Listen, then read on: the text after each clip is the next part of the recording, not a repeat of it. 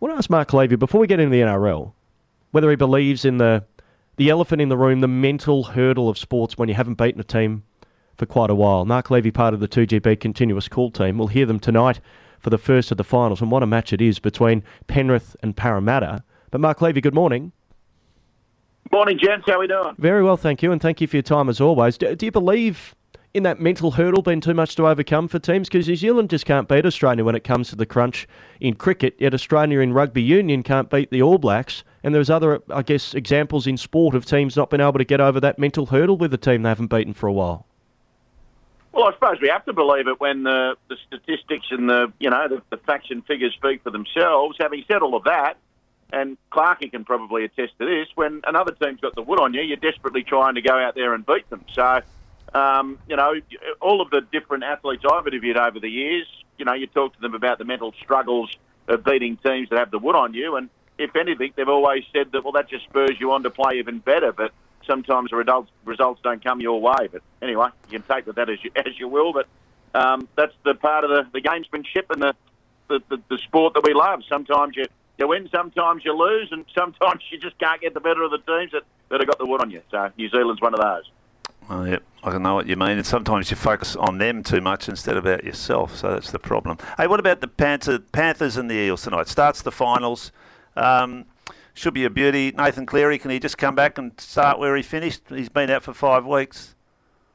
Well, the scary thing that he said this week is the fact that what he has done over the last 5 weeks is try to evolve his game. And I've heard a few people this week suggest that he might be a bit rusty, he hasn't had any game time, but he's trained with the team in every session. If anything, he'll pick up where he left off. So I don't hold any worries about cohesion and all that sort of thing. I think he'll just slot back into that team and, if not, give them the edge that they probably need to get over the Parramatta Eels. So Nathan Cleary's return is huge. It's a shame. It's a bit of a wet day in Sydney, and there's not a lot of cover at Bluebet Stadium out there at Penrith. So I know we'll still have 22,000 people, a capacity crowd, but let's just hope this rain clears up over the coming hours as we lead up to kick-off. And then Parramatta Eels, well, I mean, you talk about teams that have the wood on others.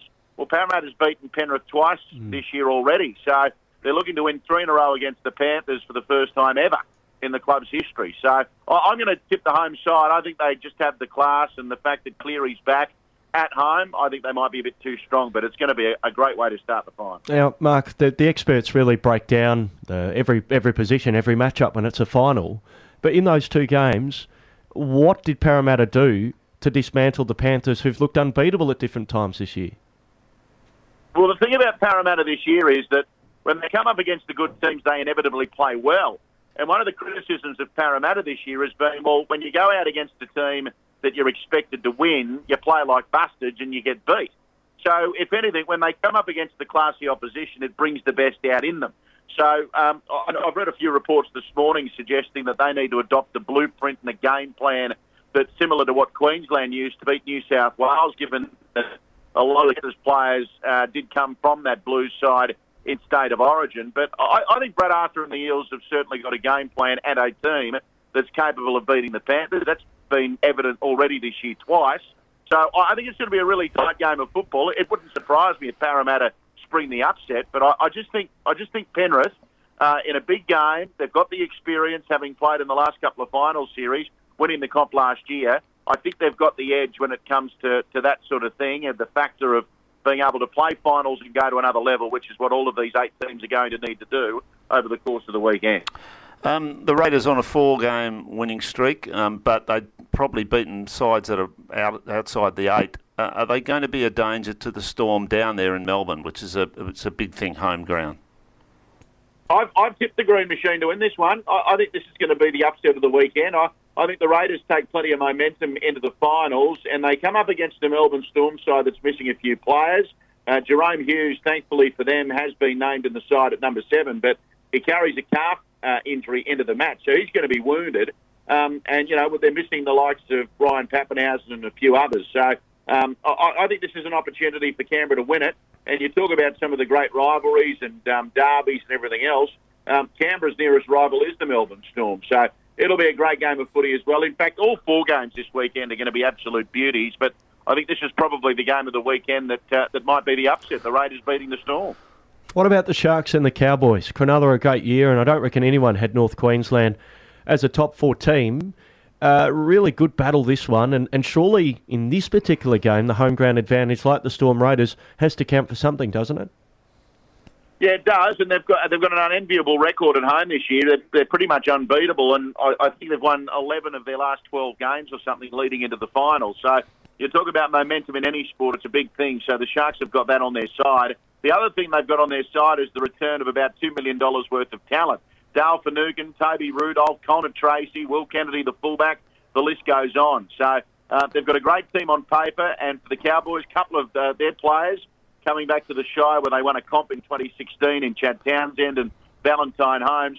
I think the Sharks, given their record at home and the fact that they're back at full strength, I think Cronulla will book themselves a place in the preliminary finals. The last one is the Roosters, the Rabbitohs. The Roosters are sort of built into these finals, but the loss of Joey Manu, what's that do to their chances? Oh, it's huge. He's one of the superstars of our game, and if you've watched his performances this year, he's been one of the best for the Roosters. Having said all of that, I mean, a lot of people are making a big song and dance about the fact that the Chooks beat the Rabbitohs last Friday in the very first game played at Allianz Stadium. But I think a lot of people are discounting the fact that the Rabbitohs were missing a number of players. There was no Damien Cook. And we lost Cameron Murray, and I say we because I'm a Rabbitohs supporter. We lost Cameron Murray in the second tackle of the game. Murray's back, Cook's back, Campbell Graham's back. So they're all back at full strength, the Rabbitohs. And I just think they may have lulled the Roosters into a false sense of security last week. I think the Rabbitohs might win this one and might win it comfortably.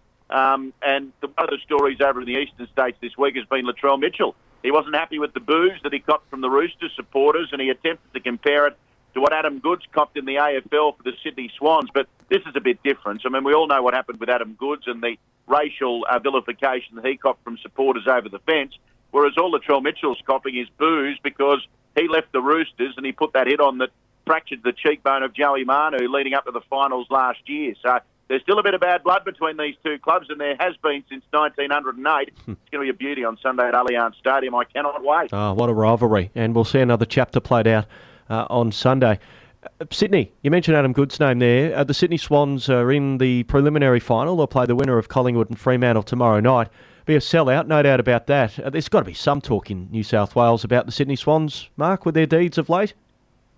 Oh, there is, and there's been a few re-signings this week too, which is always some good news for the club to celebrate and everything else. So they've been making a bit of news and plenty of news. But the thing that I keep reminding everybody when I speak to radio stations across the country when they ask about the Swans, have a look at the crowds that they've had this year. 44,000 for one of their last games at the SCG. They've got plenty of support in the Harbour City. Don't you worry about that. So if they go all the way through to the grand final, there'll be plenty of people on planes, if not driving to Melbourne, to support the Swans at the MCG on the big day in September. So they've got plenty of support, the Swans.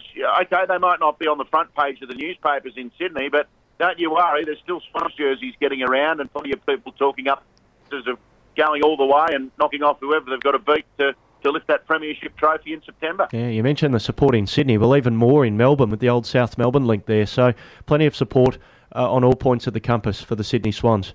Mark, thanks for your time this morning. Always nice to chat to you, and looking forward to seeing the first week of NRL finals, and good luck with the call on the continuous call team.